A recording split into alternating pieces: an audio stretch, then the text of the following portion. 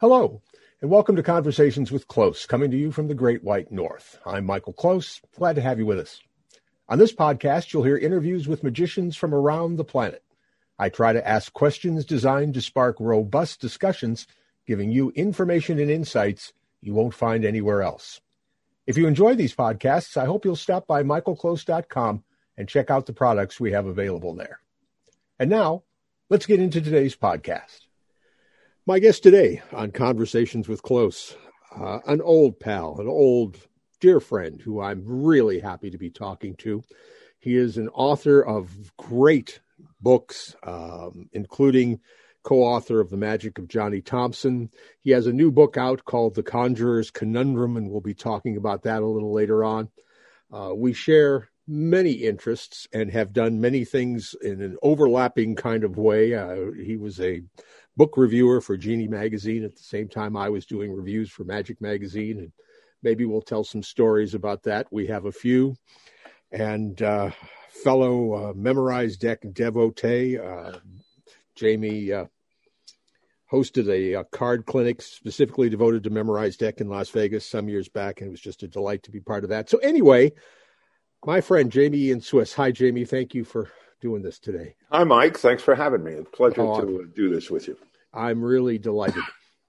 One of the things I'd like to start with, because it's sort of the way that your book starts, is give everybody a little bit of your background about how you got interested in magic, where you grew up, and those kind of things. Right. Well, as far as magic goes, so I was basically I had all the qualifications, childhood qualifications to achieve excellence in magic. I was a fat, four-eyed kid with a speech impediment. And so my parents were always trying to, as they said in those days, introduce me to new things to bring me out of myself. That was the phrase. And that included all kinds of things. I started music when I was very young.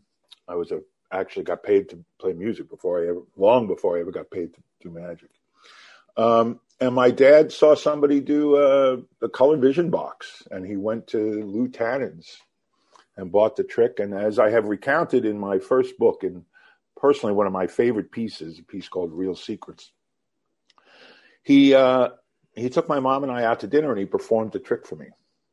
And then he did not tip it.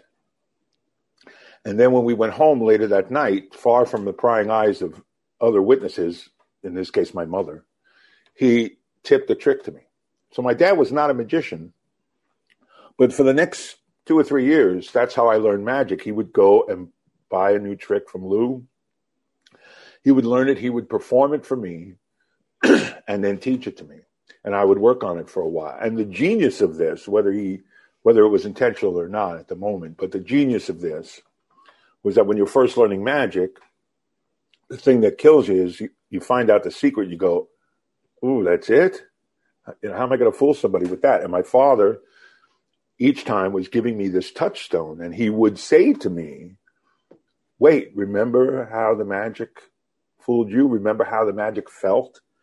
And so that's how it started. And then I was very fortunate to be in New York City and to be learning. My first sleight of hand teacher was Louis Tannen himself, who taught me the sponge balls and dice stacking and the chop cup. And even though I appreciated it on some level at the time, it's only today when I look back, the older I get, the more amazed and filled with gratitude I find myself when I'm writing, of the opportunities I had, the people I was around. On a Thursday night, in my teens, at the shop, we used to be open late Thursday nights, which was like a hang time, like Saturdays. And I worked up my nerve to ask Goshman for the work on a particular vanish, on that adapted thimble vanish. And grumpy as he was, here. But he stood and he did it, and I went, could you do it again? And he did it again. But I was standing there right in front of him, and I got to watch him do it like 6 times. So I was enormously fortunate. And so that's how magic started. And that early interest in magic led me to an early interest in Houdini. I was reading books about Houdini, and I was fascinated. I love science, and I was fascinated not by the escapes, which weren't magic, so they really didn't grab me in those days. It was the psychic busting that grabbed me, the idea of truth and deception. I was very early on a deceiver, fascinated, obsessed with the idea of truth. And that's what grabbed me. And when I was, I don't know, I guess you were about 11 when your friends start to read Sherlock Holmes. And I said, what are you reading that crap for? Do you know the guy who wrote that was an idiot? Because I knew about the Cottingley fairies. So I never read it. And in the book, in Conjurer's Conundrum, I tell the story of being about 11 and going to the World's Fair. And at the IBM exhibit, which was very futuristic, it was all about the future, there was a machine that you signed a punch card, for those who remember what a punch card was, the way we used to talk to computers, and then it would process your signature ostensibly, and for $1, which was a lot of money, it was 2 weeks of my allowance, it then issued you a stack of cards, about 8, 10 cards or whatever. Each one had a personality facet printed on it. And I was very taken with this, but the more I thought about it, the less I understood it. Because I wasn't a computer junkie by any means, but I knew that those holes in the cards were how you talk to the computer. So if you had to talk to the computer like that, how could the computer read the signature? And it was even more confusing because in another part of the exhibit, there was the first OCR demonstration, optical character recognition, where you could handwrite a date and then it would immediately pull up the front page of New York Times, I think, from that day. Typically, people would do birthdays. So it was even more confusing. And coincidentally, a few weeks later, my, whatever it was, 5th grade class or whatever, we went to a visit to a big computer facility. Now, this was in the days when computers were gigantic. It filled rooms. Right. It was freezing cold. Everything was white. And the woman who's guiding us through it, is showing us, talking about the computers. And then we walk into this area and I see a machine and I go, man, that looks like the machine. That looks like the signature handwriting analysis. And I didn't yet know, by the way, that handwriting analysis itself was nonsense, was a pseudoscience. I didn't learn that for a few years later. And as I noticed the similarity of the machine, she said, now, this is not a computer class. This is a card sorting machine. And I went,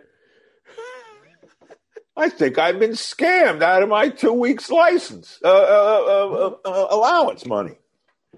So now we go back to the World's Fair sometime later, a couple of months later, and you had to wait hours to get into some of these exhibits. And I said to my mom and dad, we have to go back to the IBM exhibit. And they went, well, we've already seen that. It's like 2 hours to wait, and we should see new stuff. No, we have to go back to that. And they indulged me, and we went back because I thought it was the same machine, but I couldn't be 100% sure. I had a clear picture in my mind of the machine from the computer facility.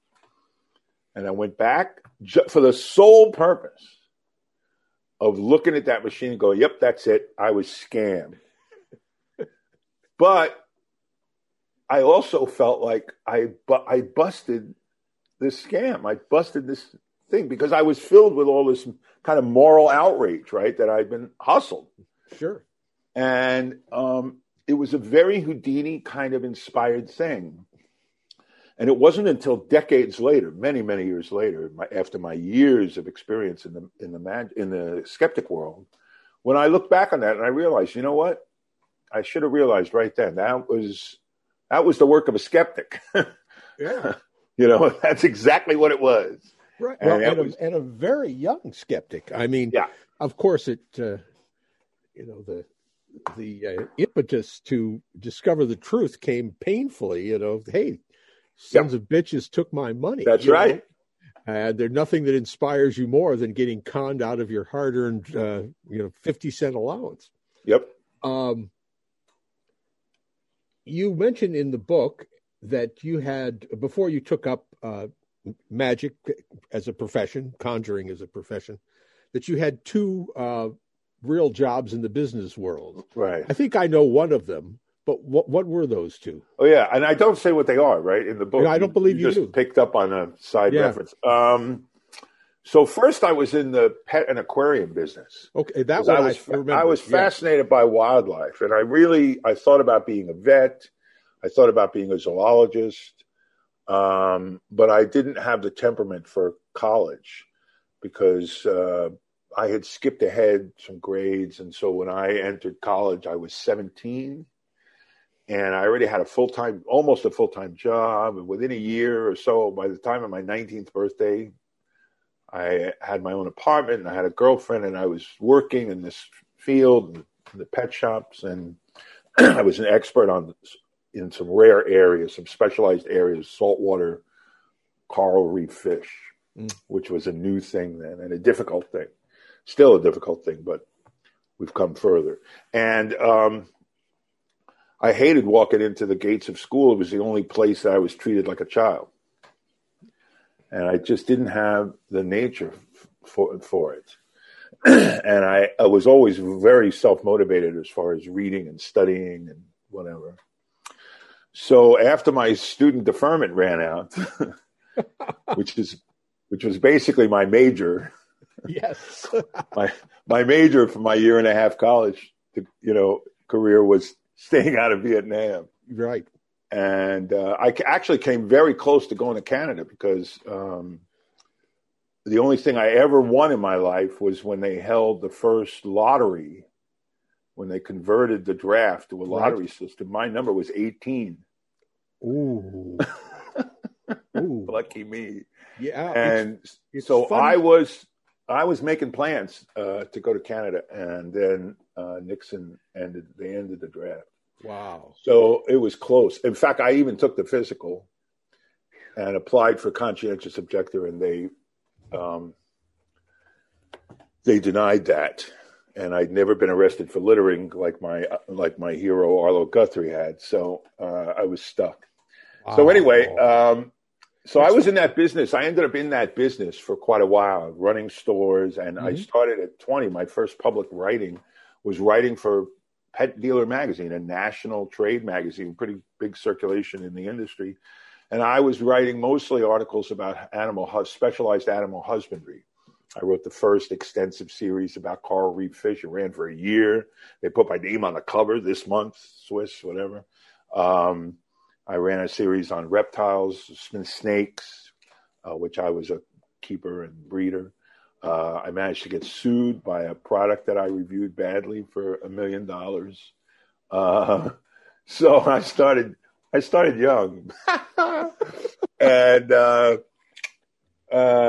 so anyway, I did that for almost a decade. And I tried to get into the zoo world. And I came within a hair's breadth of being the first curator of education at the Staten Island Zoo, which was at the very end of the period of time when you could still get hired in a zoo without extensive educational credentials. Now you can't even be a keeper without really a master's. Wow. And I was interviewed 3 times for this job. And looking back, I should have cut my hair. My hair was down my ass. And I think that's probably what did it, because they hired a guy from within. But once I didn't get that job, I just couldn't stay with the pet industry for the rest of my life because it's a kind of a predatory industry. And I was in it because I was fascinated by the wildlife, really. It was just an excuse for me to stay involved with that. And at the same time, I was also a wildlife activist. I was a wolf handler for an early grassroots wolf conservation group. Wow. It amazes me today that I never would have thought in the 1970s we'd still be fighting the battles to protect wolves and keep people from hunting wolves from helicopters. 50 years later. Yeah. In the Western states. But anyway, so I did that for a while also. I was very much an activist. So I've always been an activist of some sort because in high school and my brief college career, I was in politics. I was in both radical politics on the one hand, simultaneously almost.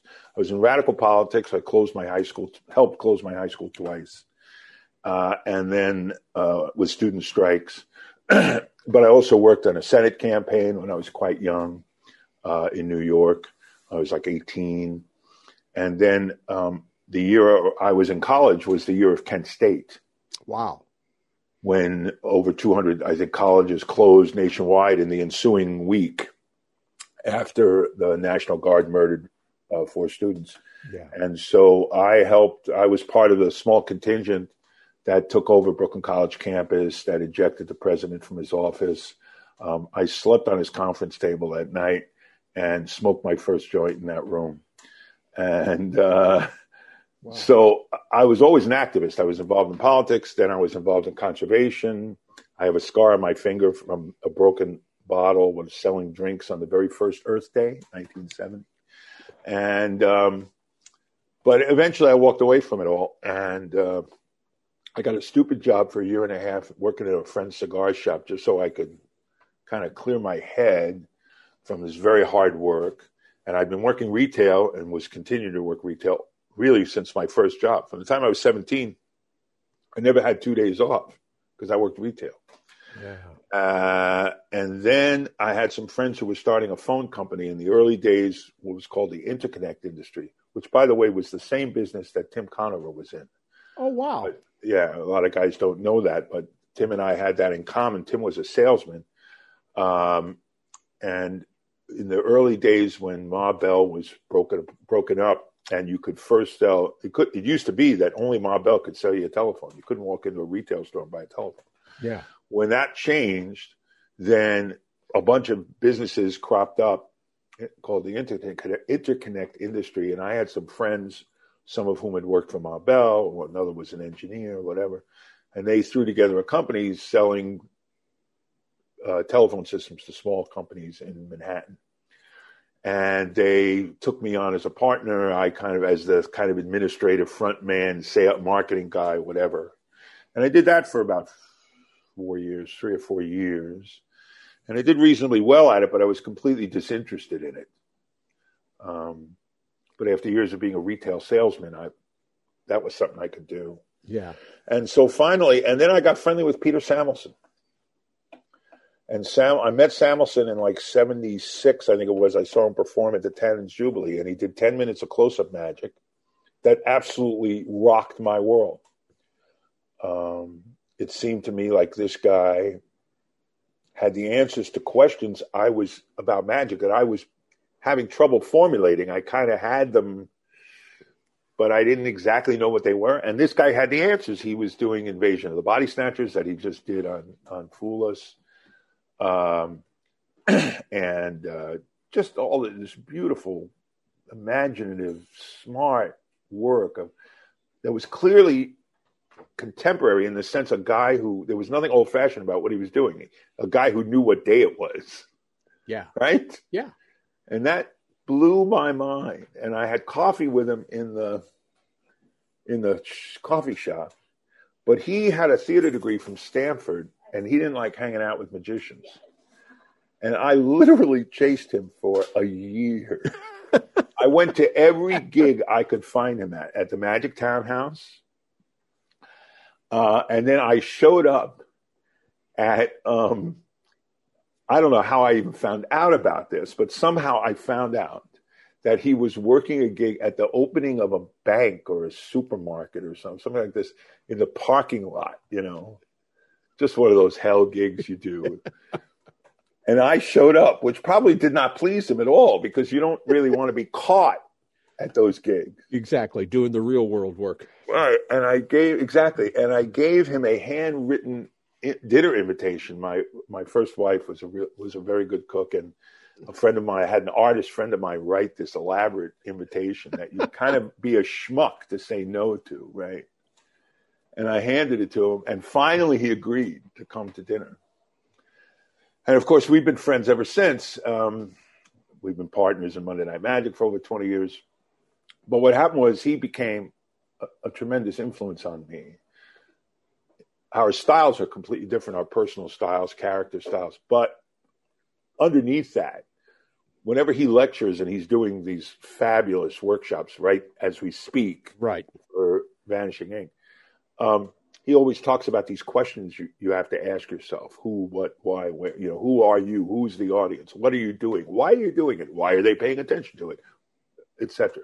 Yeah. Well, he taught me that stuff way back when, and had a tremendous influence on me. But also, he was just developing his stage act at the very, very beginning, front door of that. And I was hanging around him while I was in the phone business, and sort of became a technical advisor. And then started to become a bit of a writer, and then eventually became his director. And it was all on the side. This was all, I would work all day at the phone office and then go to his loft and work on magic. And then finally he got some good management and kind of moved up a level. And I left the phone company. My wife at the time said, who had a very good job in the medical world, said, I was like 29. And she said, you're always going to wonder if you don't give it a try, and you're young enough. If it doesn't work out, you can still do something else. So why don't you take a year off? I'll support us, and you explore magic. None of this is in the book, of course. This is an interesting story that you're asking me about here that I hardly ever talk about. I don't know if I've ever talked about it in an interview. I've talked about it with friends. And so that's what I did. I locked myself. She helped me make a beautiful practice room where for the first time in my life, everything was in my room, one room. The library was in one place. There was a gigantic mirror on the wall as well as the back mirrors. It was beautiful, and it was separate from the rest of the house that we were renting. And I locked myself in the room for a year and practiced, and it was the same time I was getting tight with Jeff Latta. I met Jeff Latta. And it's interesting. These two early influences. I had other mentors. After Lou Tannen, I had Earl Presto Johnson, who was a very important mentor to me and to many magicians of my generation in the Northeast. I wrote about Presto in my third book.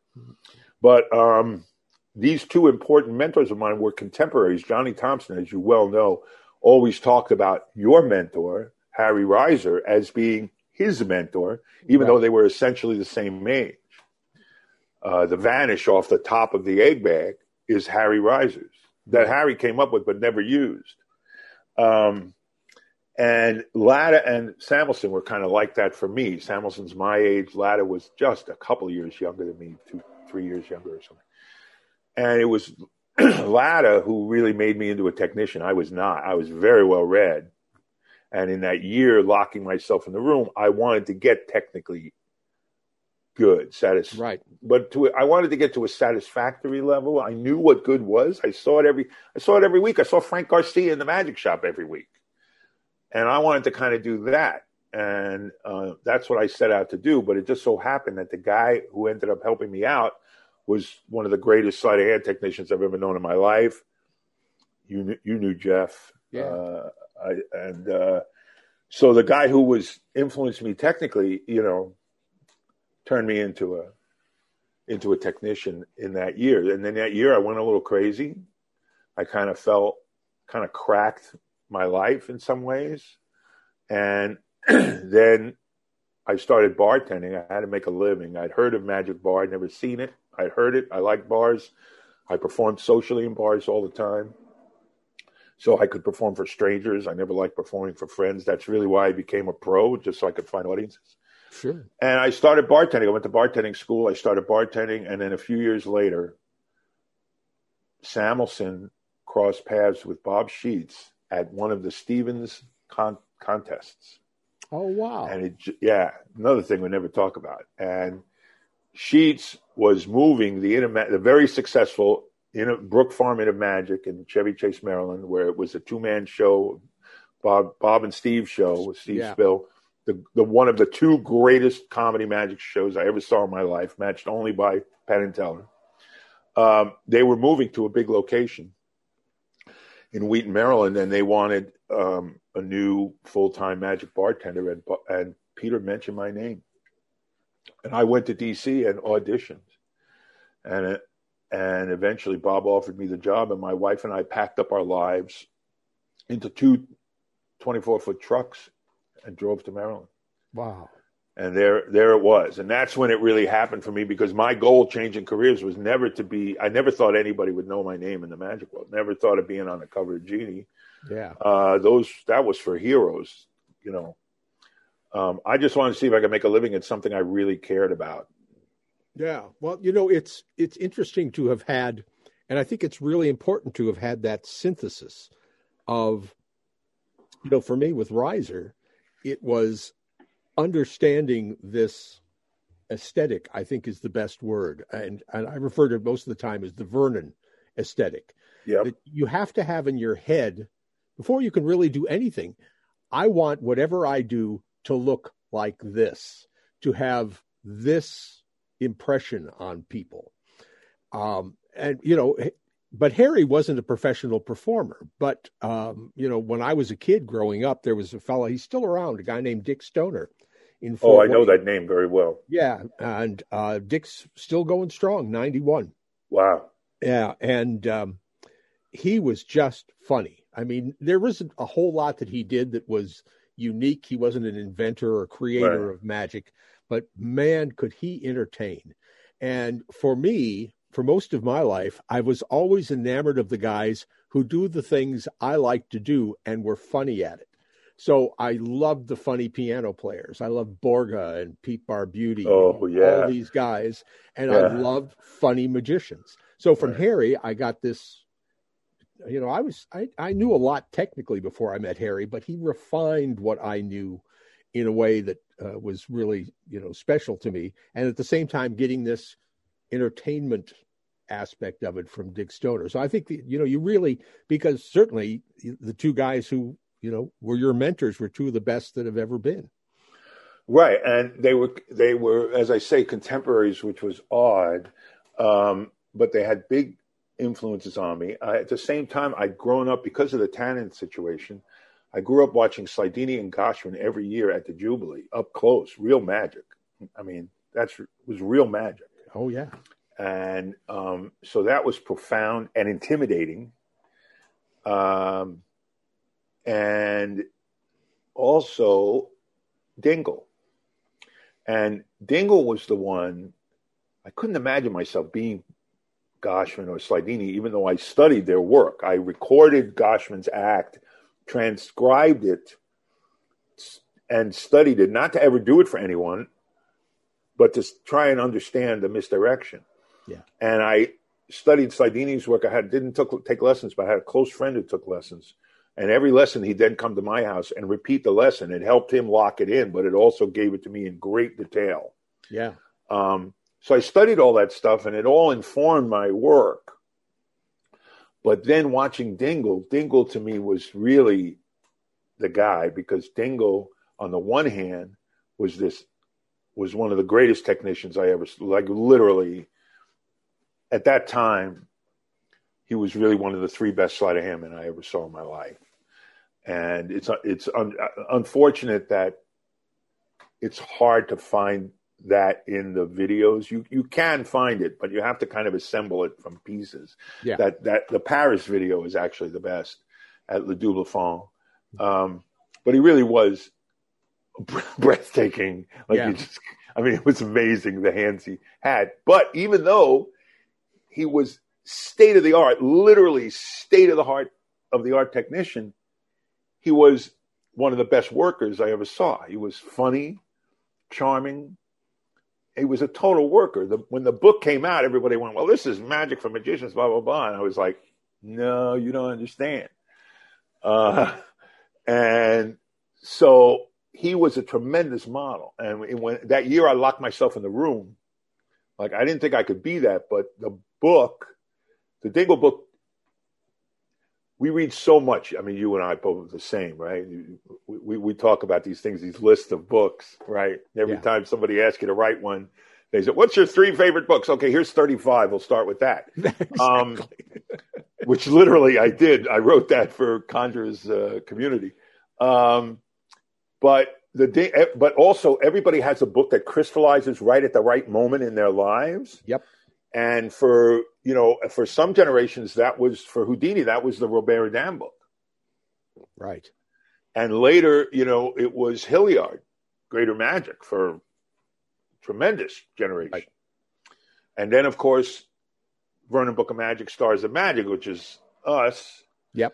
But the Dingle book hit me right at the moment, because that was the moment also I was turning pro, because I was turning pro late. Yeah. And I did more material. I've done more material out of the Dingle book than any other book on my shelf. I got 2,000 books here. There's no book here that I've at one time or another done more tricks for than the Dingle book. Yeah. So all of those things entered. But then you're talking about Harry. I thought I was finished with mentors. I thought I'd had my run with mentors. And then, like 6 years after I'd been a pro, having turned pro at 29, I met Johnny Thompson properly. Yeah. And like you said about Riser, where you had all this technical underpinnings that you were reading and so forth, but Harry refined this aesthetic, as you say. Exactly right. The Vernon aesthetic, the close analysis, the vision of what you're doing, all of these things. And I considered myself a Vernon guy, even though I barely ever met him at that point. I would fortunately get to meet him and know him late in his life enough to know him. So, sure. But that came very late. I was a Vernon guy because I'd read the second chapter of the Vernon Book of Magic 120 times. Trying to score the marrow out of it. Right. And what's he mean when he says use your head? I met Johnny, and Johnny took all that Vernon stuff and just reshaped it for me. And it was like being in the eye doctor and they're changing the lenses, and you think you can see, but then he changes it. You go, oh, wow, now I can really see. Yeah. Yeah. That's what happened. And I was already, don't forget, I'd done 2 years at Magic Bar. I knew what I was doing at that point. Okay. I'd gotten good, because you either get good there or you die. Right. And, it's the street, trade shows, Magic Bar, it's all the same. And I had a version of Triumph that I had done probably at least 5,000 times. At least. Maybe more. And when John got through with me, I threw it out. I retired it and started over again. It's true. There's a factor here that's interesting, because I had studied Stars of Magic, and I had studied the Vernon book. I had all the Vernon books. I mean, I had the Book of Magic. I had the Inner Secrets. I had the Ultimate Card Secrets. Yep. But there's something that isn't in those descriptions. There's some stuff missing. And I don't think it's because Louis Ganson is a poor writer of magic. I just think maybe he never either knew or completely understood. That's for right. example, Travelers is the one that I remember most keenly seeing Harry do and thinking that I knew this trick. Right. And then seeing him do it and thinking, what the fuck was that? Yeah. That isn't the trick I know. Yeah. Wait, what? And there was, and really what it boiled down to was simply rhythm, that there's a rhythm to that trick that I didn't understand, that once the ball starts rolling on that trick, it's over. Pretty good. It might be my favorite Vernon trick. I mean, it's hard to pin that down, but it might be my favorite Vernon trick. It was certainly one of John's two, although John would always name Triumph first.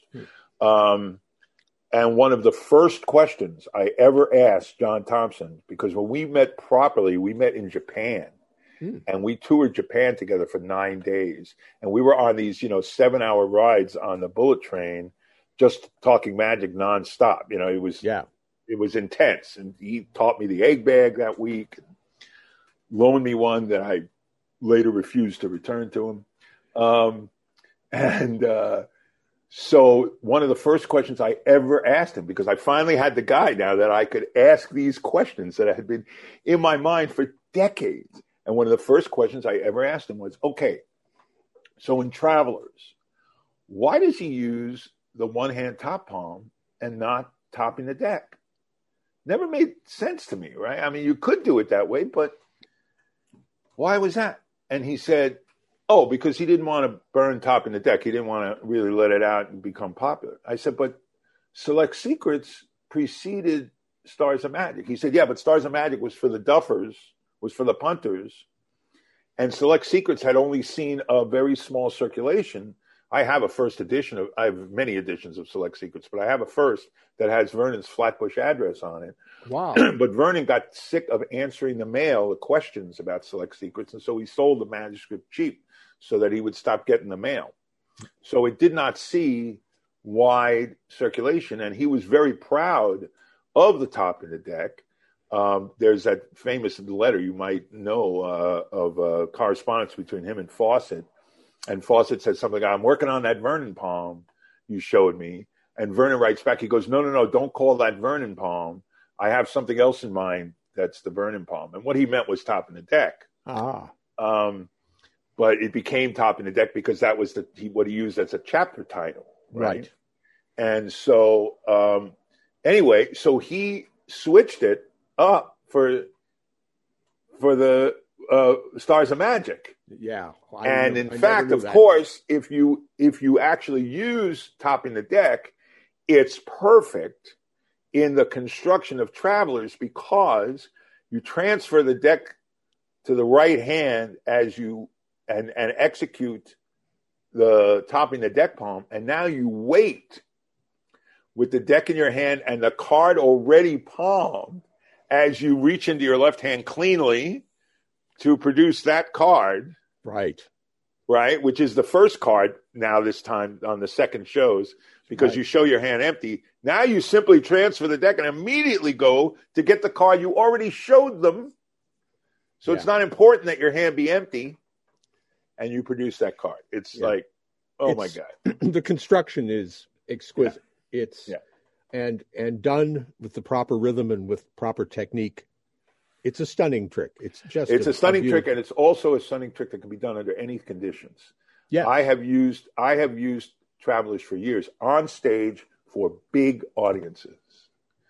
And I've also done it the way John did it sometimes, which is in walk around with 4 free unsigned selections and no jacket, back pockets. I mean, there's no situation you cannot put this miracle to use it. It's one of my favorite tricks. I mean, you know me, I'm a kind of guy. I think I told you, or no, I put in the review at the time. Oh, Stupid Travelers? Yeah. And you timed it on the page turn, so that you read the setup I even remember it's at the bottom of the right page right-hand page is the setup. And then you turn the page and the image is on the top left and made me laugh out loud. Oh, very fun. Very fun. Let's, those were fun years, by the way, when we were both reviewing. I haven't thought about that in a while. They were really fun. And I should let people know that even though, Jamie and I were very interested, especially when an important book, would come around to see what the other one wrote about it. We were always very interested to see how, because with reviewing and I'm not telling Jamie anything he doesn't know, but one big problem with reviewing something is figuring out how am I going to attack this thing?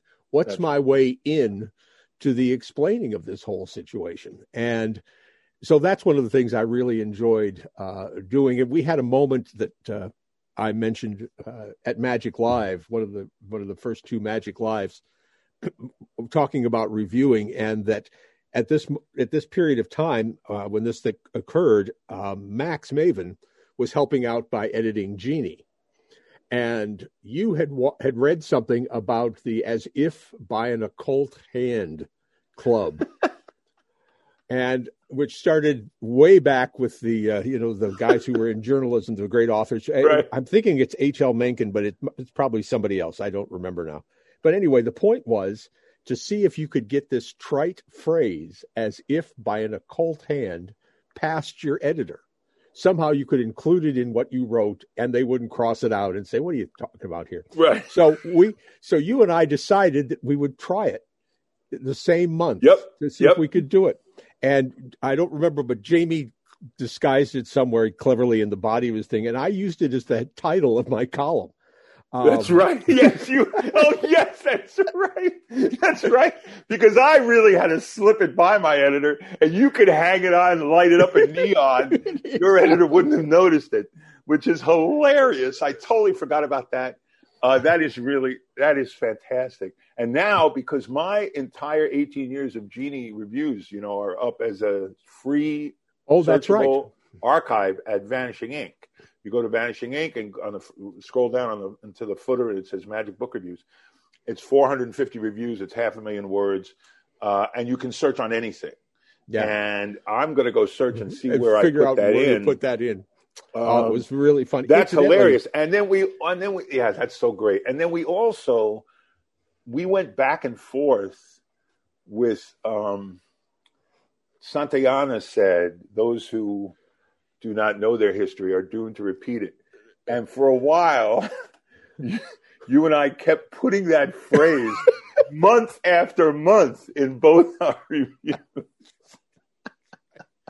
That was great. It's such an incredibly thankless position to be in, to be reviewing. That's true, but we both took it. Well, we both took it seriously, though. Absolutely seriously. And we were in a good era of there was a real period of a dearth of magic books, really, in the early 2000s. Yeah. Which now we seem to be coming out of. There's really a tremendous amount of magic books being put out. Right. And a lot of it of quality now. But for a while there, it really got thin. But when we were in the heyday of what we were doing, because I started reviewing in 94, I think. Yeah, and I started in 95. There were a hell of a lot of good books. I mean, we Absolutely. got to review the books of wonder, for Christ's sake. So, that's right. There was interesting stuff to write about. And it was good enough, as you say, that we might have both loved a book, but attacked it in completely different ways. Exactly. Told the story in different ways. And also, we weren't afraid to do negative reviews. Right. Which was pretty unprecedented. I mean, we grew up reading Ed Michel. Right. Exactly. Genie, which was everything that Tannen's put out was great. Right. And so it was somewhat unprecedented. And also, in my case, especially, I think, influencing others and other publications, really to this day, quite frankly. The first two reviews I wrote, first one was 2,500 words, positive review. Second was 2,500 words, negative review. And in the days when we were running a letters column, the letters ran every month. How could you write that much about a book you like? How could you write that much about a book you didn't like? Because my model, I was writing essays, and I was writing what I regarded as literary criticism, right, in the style of the New York Times Book Review or the New Yorker magazine. And magicians just didn't know about that. Yeah. Yeah, my goals were not quite that lofty, I should say, simply because, my basic experience as a writer comes from technical writing, really. I've never really tried to do anything else. And so all I ever tried for was to hope that it would be fun to read and it would tell. Exactly, I was about to say, but you had a distinctive voice as a writer. That's what it comes down to. Yes, you had a distinctive voice, and while your approach was a little more pragmatic, you had a distinctive voice, so it was highly readable. You had the brief period with Mac, and then Mac jumped out of the pot and went, "It's too hot in here for me."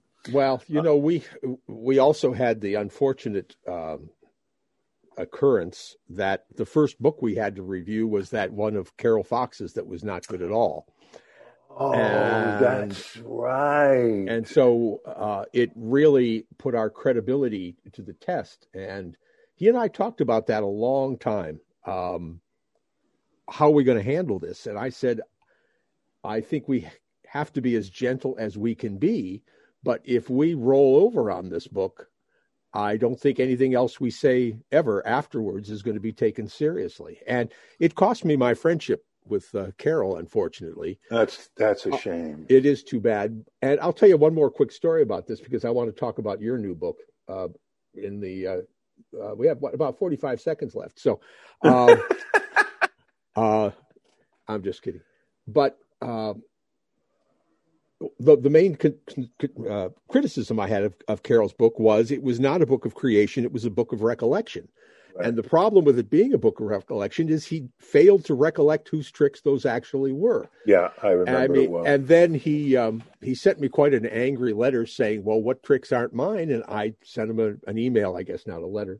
And I sent it back. Oh, shoot. What was I going to say about this now? Oh, son of a gun. I got right to my point, and it decided. Because we were talking about with Mac. Right. Yeah. But, it was a hard thing. And then, of course, Mac hated doing negative reviews. He just always felt that was hard. And it was really an impossible thing to do the way we wanted to do it. We wanted to make it feel conversational. But This is very early days of the internet, 1995, and trying to, hook up some way where he can type something and I can type something back in response to get this back and forth. And then somebody had to take all that information and turn it into actual readable Word documents so it could be edited. Yeah. But it was unfortunate. It was really an unfortunate thing. The Fox book, I do recall all that now, and the Fox book came, I had already been reviewing for a while, and I had already established myself as sort of this enfant terrible. I forget if the Amar Cups and Balls review had come out yet, but probably not. No, because that was when Richard took over Genie. Right. It was one of the first things he ran against my advice, but I had already established. I had already taken on some big targets right off the bat. Yeah. My second review was Strong Magic. Yeah. And so I remember when Carol's book, and Carol also, who I only met really late in the game, he came to one of my first lectures in 1987. 1987 or 1988. 1988 came to one of my first lectures, and make a long story short, it's actually a wonderful story, but I had just gone on my first miniature lecture tour, just a handful of lectures, and I just worked the Magic Castle for the very first time and lectured there with great success, much, much far beyond my wildest dreams. Vernon had come and complimented me, and Goshman came and complimented me. I really couldn't believe how well I'd done. And I had a strange lecture where I was yelling at him and carrying on and all this stuff and doing a lot of theory and talking about Eugene constantly. And then in the same trip, I went to Cucamonga, which is about, and I didn't know what the hell is a Cucamonga, but it's an hour from LA. I figured, well, I did great at the castle. This will be fine. And I walked into that lecture, and within 20 minutes, they hated me. They had, they were ready to light torches and chase me up the mountain. And, but Carol was in the room, and of course I knew who he was, but I had never met him. And Carol came up to me during the intermission, by which point I had said to myself, this was never going to work. And this is the last lecture. This is the last lecture I'm ever going on. Forget this. I'm not cut out for this. And he walked up to me, and the first words out of his mouth were, "How come I never heard of you?" And he was not only highly complimentary, but then in the second half, I said, "Well, they hate me." And he said, "You're too good for him. Screw him." And in the second half, he sat down. He had been sitting in the back of the room with, what's his name? The big guy who did the 180 flip. Oh, Mike Caldwell. Mike Caldwell. They were sitting in the back together.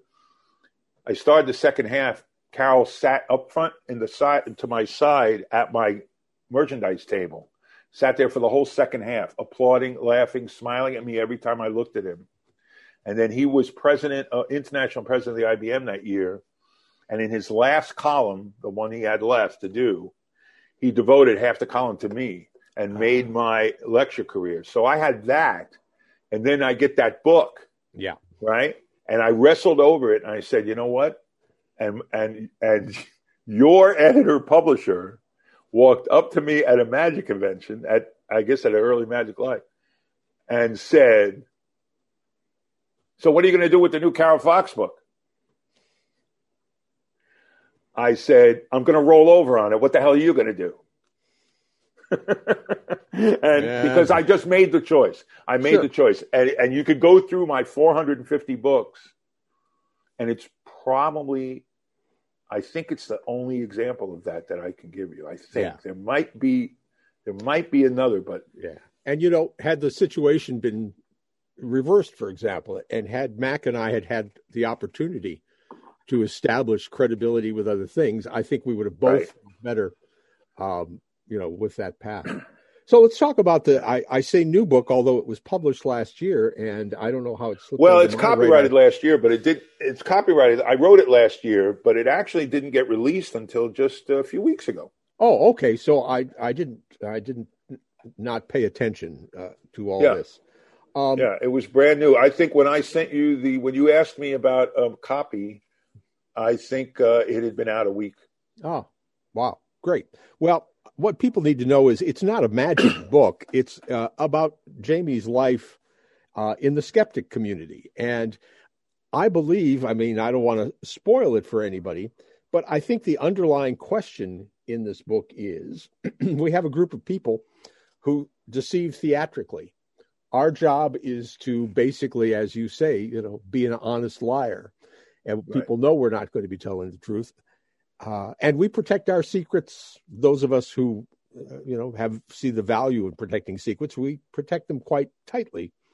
And at the same time, and I have done none of this, but I'm certainly a member of the skeptic community in terms of that's how that's my worldview, and that's how I feel is the best way to pass through life. On the same token, we're going to tell the people who are getting conned by these, the psychics and the people who can talk to the dead and what have you, we're going to give their secrets away left and right, but for what I think is a noble reason. So did I sort of figure out the conundrum there? Is that is? I think that's what that is. I think that's exactly what that is. That we're trying to figure out. It's one thing to say, I'm an honest liar. That's not a new idea. That's an idea that was, it certainly vastly predates Germain, but the wonderful quote from Germain, which I've used as my email signature for decades, the conjurer is most honest of professionals. He first promises to deceive you and then does. That social contract is something that we are aware of in the magic world, and we talk about and we write about, and that when you use the word magician, you're stating a social contract with the audience. And you're saying, I'm going to fool you, but it's okay because I'm going to use it to give you a unique experience. And I'm going to bring you back whence you began in a not significantly altered or damaged state. Right. And that's the rub. There were a couple of chapters that I thought were tremendously powerful. One was your discussion with a mentalist about his sliding down the slippery slope of not straight out admitting that what he does isn't the real thing. Right. The idea of making up your own mind. And then the last little bit about the woman and the faith healing. Yeah. And that kind of stuff. I think, the point that you make is so very strong and profound, which is that skepticism gets lumped into atheism, and it's fine by me. I saw in one of your talks, you made the very interesting comment that atheism is too narrow a category for what you're interested in. Right. That you're skeptical of all things that put forth extraordinary claims, and simply asking that question of, well, okay, prove it. Yeah, and the skeptic movement, that's what the skeptic movement or the scientific skepticism movement is about. It's about testable claims. It's about how we define truth in a testable realm. It's not saying, as the introduction to the book demonstrates, it's not saying that every single aspect of human behavior is necessarily testable. but many are. And once they are, now you're talking about the realm of testable truths and of the scientific method, and of what we regard as evidence, right? Skeptics often make the mistake of thinking that people who believe in the paranormal or other pseudoscientific claims lack evidence. They don't have evidence. That's not true. Everybody thinks they have evidence. The problem is, very often that evidence is bad evidence. Yes. It's how we define and consider evidence of value. And in the book I discuss, because the first half of the book is the history of the intersection between magic and skepticism. The second half of the book is my personal history. So in that first half, I discuss Harry Houdini and spiritualism. And before that, I discuss Reginald Scott's Discovery of Witchcraft, 1584, which I consider a skeptical work. It's a classic text of the Elizabethan era, but it's a book that was intended to debunk the witch burnings of Jamesian England. But it's not that it's 1584. He doesn't go out and out state he doesn't rule out the possibility of witches. He's just looking at the evidence and saying, I don't think his evidence is good. That's why he's got a chapter on magic. Smart people can be fooled this way. If smart people can be fooled this way, they can be fooled by this shoddy evidence. Right. And that's why I consider it a skeptical work, because he's focused on the evidence. And just like the scientific method, we keep changing our conclusions. That's a feature of science, not a bug. It's a feature. Right. Religion has one established set of beliefs, and then they never change. They're never re-examined. And people are trying to follow rules that were written by superstitious Iron Age men telling stories around the campfire 2,000 years ago. What the hell do we care about that? Yeah. So science is provisional. It's always updating itself. And the skepticism is not, and science is not about telling people what to believe. It's telling people how to think, helping people how to think, with the understanding that conclusions are going to keep changing all the time. Yep. Well, exactly. I mean, for a long time, all that we were able to figure out scientifically is what we could figure out with our five senses. The technology had not progressed to a point where these tools were available for people who were doing the research. And as those tools get more refined and allow us to see smaller and smaller and farther and all these things, then science changes its mind. I mean, it's that whole thing about, somebody, asks about my atheism. You say, if I gave you irrefutable proof that a God exists, absolutely an extraordinary proof to that extraordinary change, would you change your mind? And I say, in a heartbeat. Just give me that proof. And yet, if you say to a religious person, what evidence would change your mind? There is none. Right. And so there's the big thing there. And I think, the point, we'll fade to black here in a couple of seconds, although I think you and I could talk for several more hours. But I think the point that's so important, and you made this in the introduction, about we have just lived through 4 years. Yeah. Where where lies have been poured out onto the public in such a nonstop, overwhelming stream that even for those of us who do look at life in a scientific way, you get overwhelmed by it. And the people who have never been taught how to examine evidence in a scientific way are completely bamboozled by it. Yep. So, this idea of weaponizing lies, which is really what we've gone through, absolutely weaponizing deceit. It leaves the country in any country, but the United States in particular, in a weakened state, a state where I've long said that in an age of information, which is how history will dub this period that you and I have grown in an age of information, what is necessary is skills of selection. Yeah. And so the problem is people determining what is good evidence, what is not good evidence, and also determining sources. A lot of it's just about what's your source of information. Right.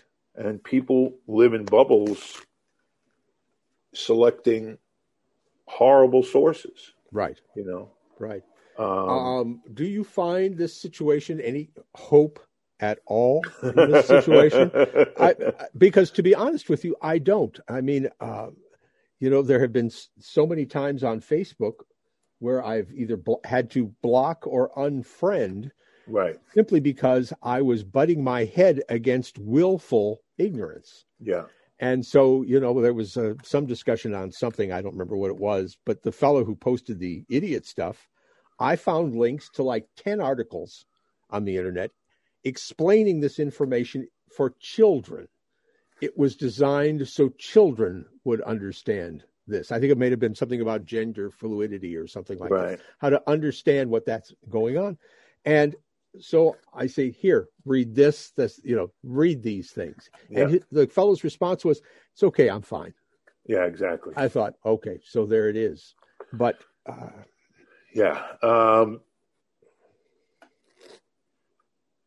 skeptic, I'm caught in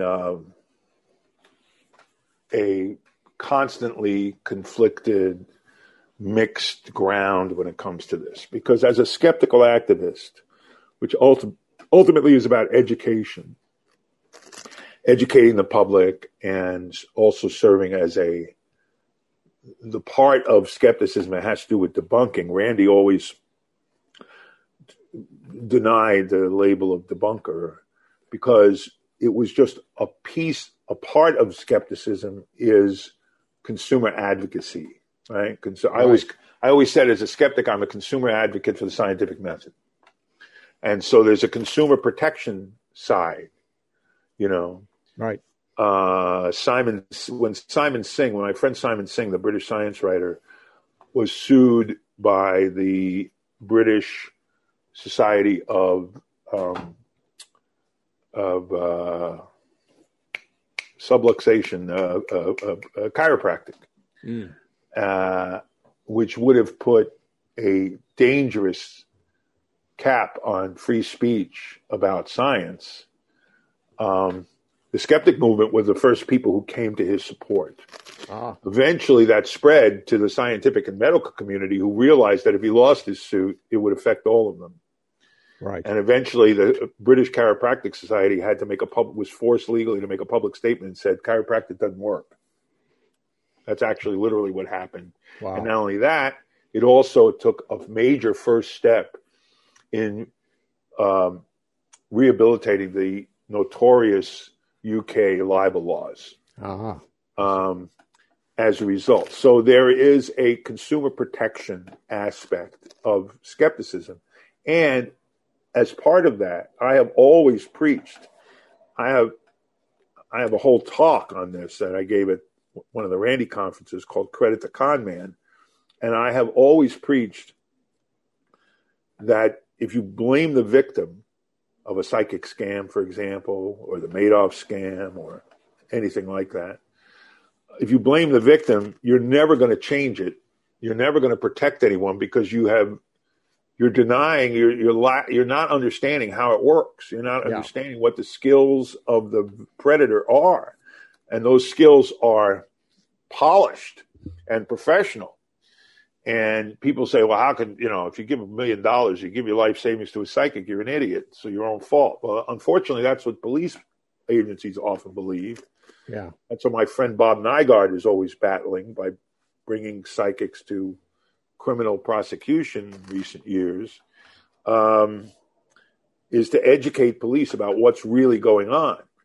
Yeah. And so I've always preached that. And I've always preached trying to understand what's going on in the victim's mind. Yeah.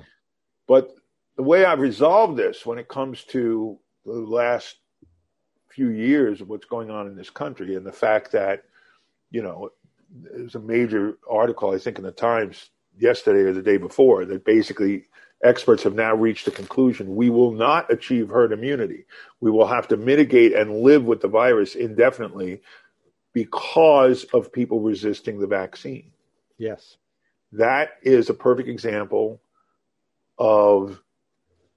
bad thinking leads to bad choices, leads to bad results. That's what skepticism is about. Better thinking leads to better choices, leads to better results. How do you solve the problems of the world? You don't solve them with wishing or good thoughts and prayers. You solve them with action based on the scientific method. Right. That's really what skepticism is about. It's about a kind of optimism that this is the way you're going to solve problems. Right. This is the way you're going to mitigate, battle global warming, whatever the case may be. And so I try to understand what's going on in the victim's mind. What are they thinking and why are they thinking it? But by the same token, you have to recognize that people are responsible for their actions. And if their actions are leading to negative outcomes, the anti-vax movement, which precedes COVID and unfortunately set the stage in the worst possible way for COVID, the anti-vax movement made the world a more dangerous place for my children. Right. Literally. Exactly. The anti-vax movement has a death count on its epitaph of dead children that didn't have to be. Right. And let things like measles and mumps come back. Yeah. That didn't have to be. So you have to hold people responsible for that. And you have to recognize in the examples you cite that once someone has married themselves onto conspiracy theories and a way of thinking that's not rational, that's not critical thinking, then you may have to just, put them in jail or whatever you have to do to protect yourself from them. And you may not be able to change their minds. Yep. And the best thing you can do is try and educate the next generation and teach them about science at an early age and teach rational inquiry and critical thinking and skepticism and a scientific worldview at an early age. Right. There's no way to teach the old dog new tricks. We have to deal with the pups. Yep. Nope. Jamie Ian Swiss, this has been delightful. Really delightful. Always a pleasure, my friend. On mic or off, doesn't really matter. Yeah, absolutely. I learned a lot, and it's really great. The book, again, is called The Conjurer's Conundrum. I've got a review of it in the newsletter this month and also ordering information. Yeah, I said that you're no Carol Fox. That's how I started the whole thing. Ouch. Yeah, anyway. Be safe. The book is available from my store, my website, JamieIanSwiss.com. Yep, they'll have that link will be there as well. Great. Thank you, Jamie. Thanks, safe, Mike. My friend. Always a pleasure. Lovely to talk to you. Take care, man. Bye. Bye now. This has been another Conversation with Close. Thanks for listening. If you enjoyed the podcast, please be sure to tell your friends.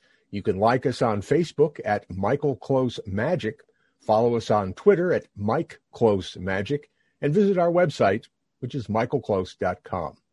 If you'd like to help support these podcasts, you can do that at anchor.fm/Michael Close. In that way, we can continue to bring you high-quality content. Until next time, so long from the Great White North.